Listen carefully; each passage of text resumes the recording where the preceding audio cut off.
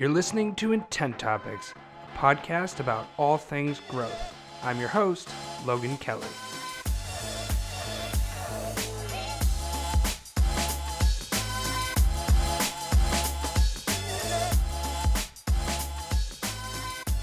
Hello everybody, welcome back to Intent Topics. It has been a while since we laid down original content. We've had some guests over the last few months, but it has been a while since we laid down that original content, what everybody has been coming back for. So we're calling this Season 2, and in honor of Season 2, we have added video to the mix. So if you are listening on Spotify, Apple Podcasts, on your desktop, wherever you might be listening, tune into YouTube. You can put a face to the voice. That's my face to my voice.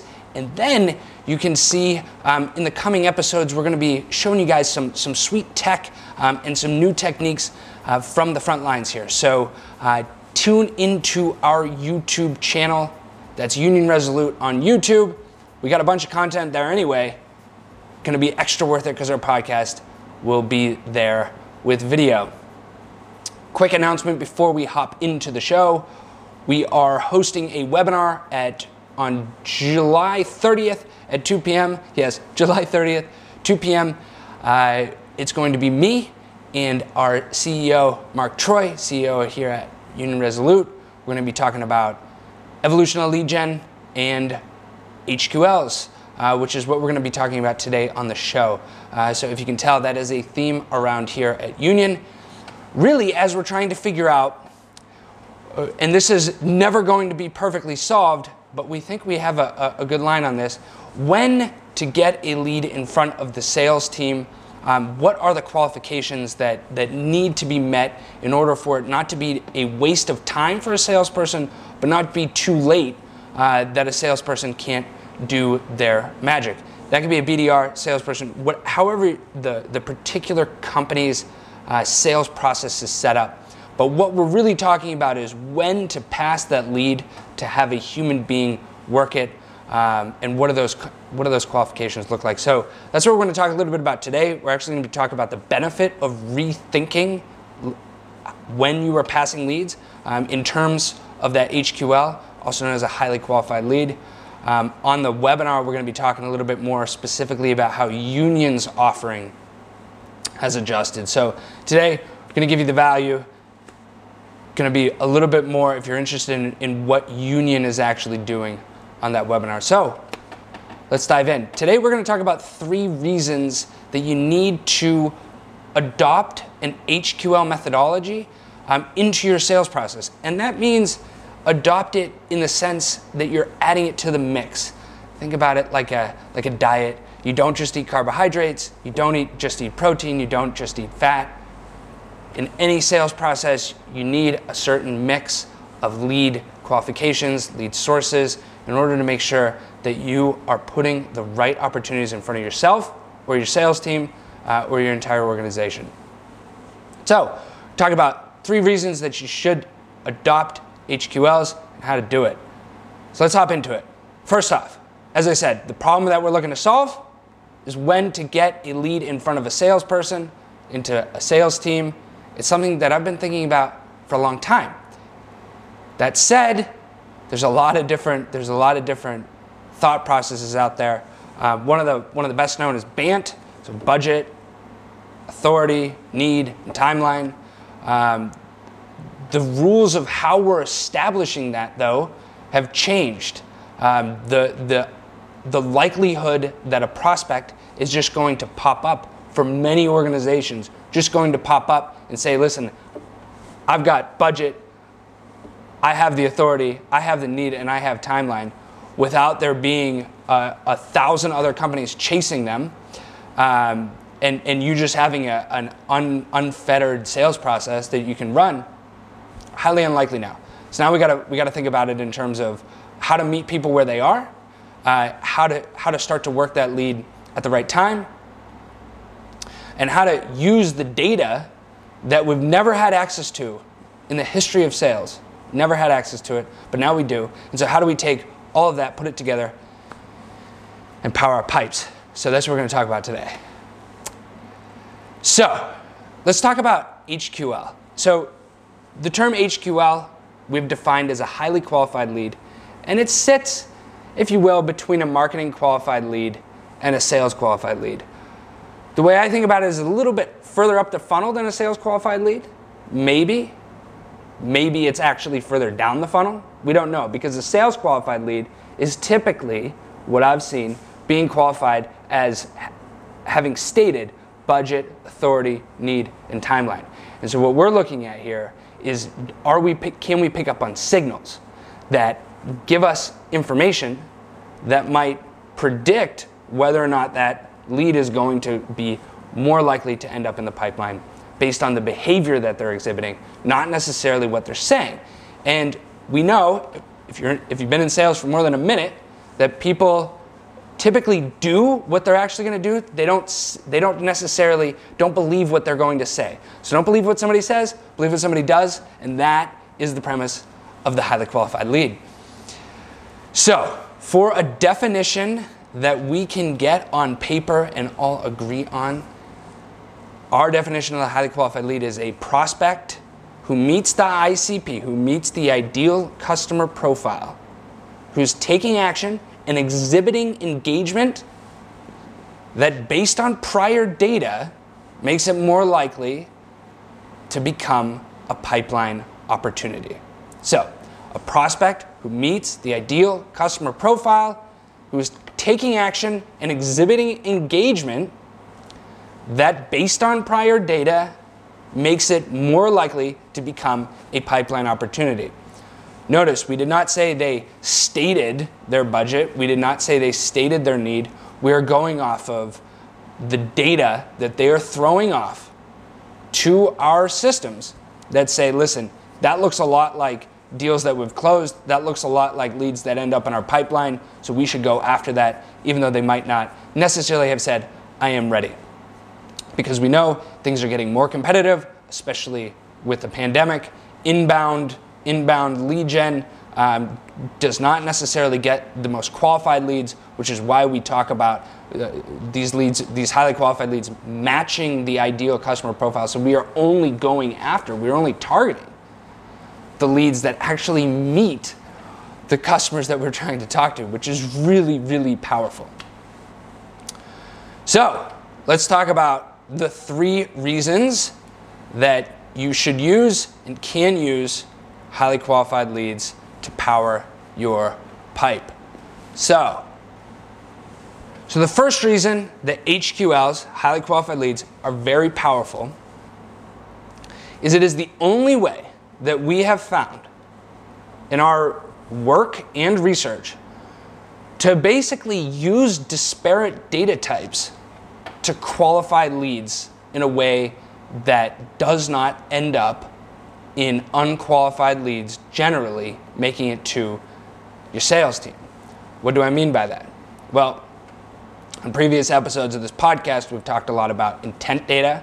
We've talked a lot about firmographic data. We've talked a lot about technographic data. Then there's the first-party data. So what has somebody done with outreach? Have they picked up the phone? Have they connected on LinkedIn? Have they opened or clicked in an email? Then there's the website first-party data. How long have they been on your website? Have they looked at particular pages? Have they downloaded white papers? Have they read case studies? All of these kinds of pieces of data are typically, right now, acted on in an isolated manner. So, sales manager or marketing team says, listen, these guys are on the website, you should go after them. Okay, might be fair, but what was that prospect doing outside of the website, right? What software is that prospect using? Is the company even in the ideal customer profile, right? Well, in some of these methodologies where we're trying to qualify leads or we're trying to give teams lists of leads that are say active or engaged or anything, we're not combining the data types in a way that it can be used. So what the HQL does is it gives us a model of different engagement and different signals. So that could be they need to be searching for intent, and they've been on our website, and they've engaged with some of our demand gen outreach, that is likely going to be somebody who at least knows and is aware of what's going on. And our intent data shows that there is something going on within that company that makes it likely that they are researching or in market for your particular product if you have the intent modeling done correctly. So what an HQL does is it takes all these disparate data types and says, all right, let's model the qualification of that lead based on their engagement and their signals, and then using that, go after them. So this is different than a marketing qualified lead, and it's not quite there. A sales qualified lead is a stated qualification by the prospect. I have X, Y, or Z. I am interested in doing this. HQL is saying we're going off the behavior that somebody is exhibiting based on these data types that we've put together in this nice model, scored it, and now we get it in front of our sales team. Much more exciting. So the second reason, or the second big benefit of an HQL is it's really an opportunity for us to spend time where there is life. And what I mean by that is we all know at this point in sales, customization done right, personalization done right at the right time can be the difference between starting a conversation and not starting a conversation. So if we say, here's a list of our 100 accounts that could potentially work for us, and then these are, say, $100 million plus companies, so there's 5, 6, 7 potential people that you could start a conversation with inside that company. That's 5, 6, 700 contacts that we might have to be spending time to research, to personalize, to customize the outreach to each contact without having any confidence that one, that prospect is going to know what you're talking about. Two, the email address, I mean the simple stuff, the email address, the contact information that you have is even right? And three, right, you might spend a bunch of time on one contact where 2 contacts later, or 2 contacts down the list, by the time you get tired, right, you skimp out on the one that is actually active and you spend a lot of time on the one that's not. That's a problem. And if you don't think that's happening, think again, right? That is absolutely happening. People are getting fatigued. We're spending a lot of time on prospects that might not necessarily be the best use of our time. So what an HQL does is it says, okay, let's take that list of 100 accounts. We're going to focus on 10 of them because it looks like there's something's going on in 10 of them. Then we're going to take those 400, 500, 5, 6, 700, whatever the series is, and we're gonna find the people inside that company who actually are interacting with our stuff, who are saying, all right, there's life here, and then we're gonna go into that company. We're going to go into that company at the place that we can see engagement. Now, we know that sometimes just because somebody's engaging doesn't necessarily mean they're the right role, but it does anchor where we can start. Because if it's a CFO that we're going in for, we then know that we want to hit the people who are around them. So, maybe the VP of finance or the, a director or controller, these kinds of things. So we can understand what buying groups we're going to hit first and then expand if we need to. But we're at least spending our time where there is life in engagement as opposed to wasting our salespeople's time in chasing ghosts, really. And that's, I think, a huge benefit of the HQL is we're saying, all right, let's prioritize the account. Then, on top of prioritizing the account, let's prioritize the contacts. And let's only ask our teams to reach out to those prospects that are actually showing engagement, showing interest in what we're talking about, and look a lot like prospects that have ended up in our pipe. And that's an HQL. And that's what I mean by we want to spend our time where there is life and we want to spend the time where the life looks like what we are after. So the third reason for an HQL, I got my cheat sheet over there, by the way. That's why I keep looking, but it's okay. The third reason that we want to use the HQL is we want to find the back channels, right? So companies that service specific software, this is a great example. Companies who service specific software, like a Salesforce, a CMS platform, these kinds of things. HQLs give the opportunity to the organization using them to find back channels. So if they're selling, if they're servicing software, they might team up, say, hey, listen, it looks like there's activity in this account. Let's have a conversation.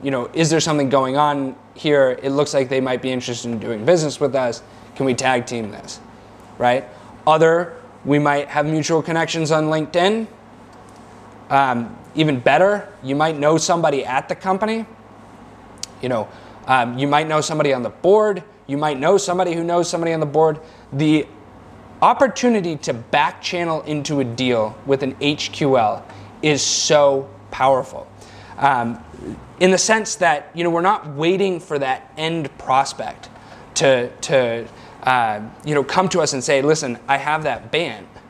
We're saying, I'm going to get proactive. I'm going to go find a way into that account so that I can then,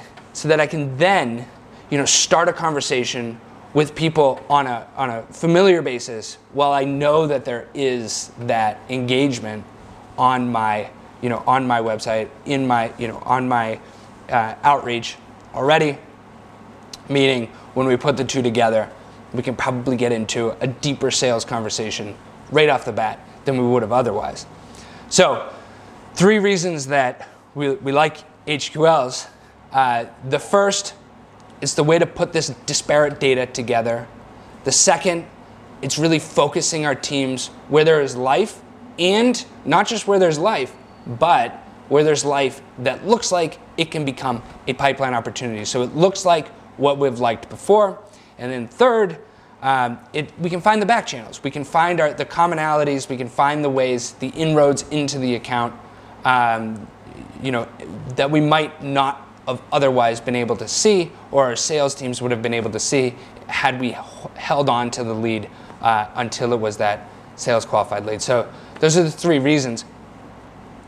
So as I said, everybody, that wraps up what I'm going to talk about today. But weekly episodes, we're going to be on video. We might have a YouTube, a Facebook. I don't know if LinkedIn Live is a thing that we want to get into.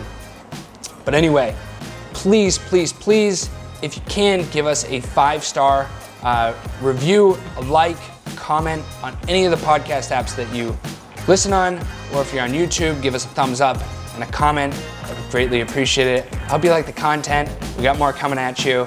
And as I mentioned before, July 30th, 2 p.m., the link to the webinar will be in the comments below. The description below, actually. Yeah. Good. All right, everybody. Well, I appreciate your time. We will see you next time.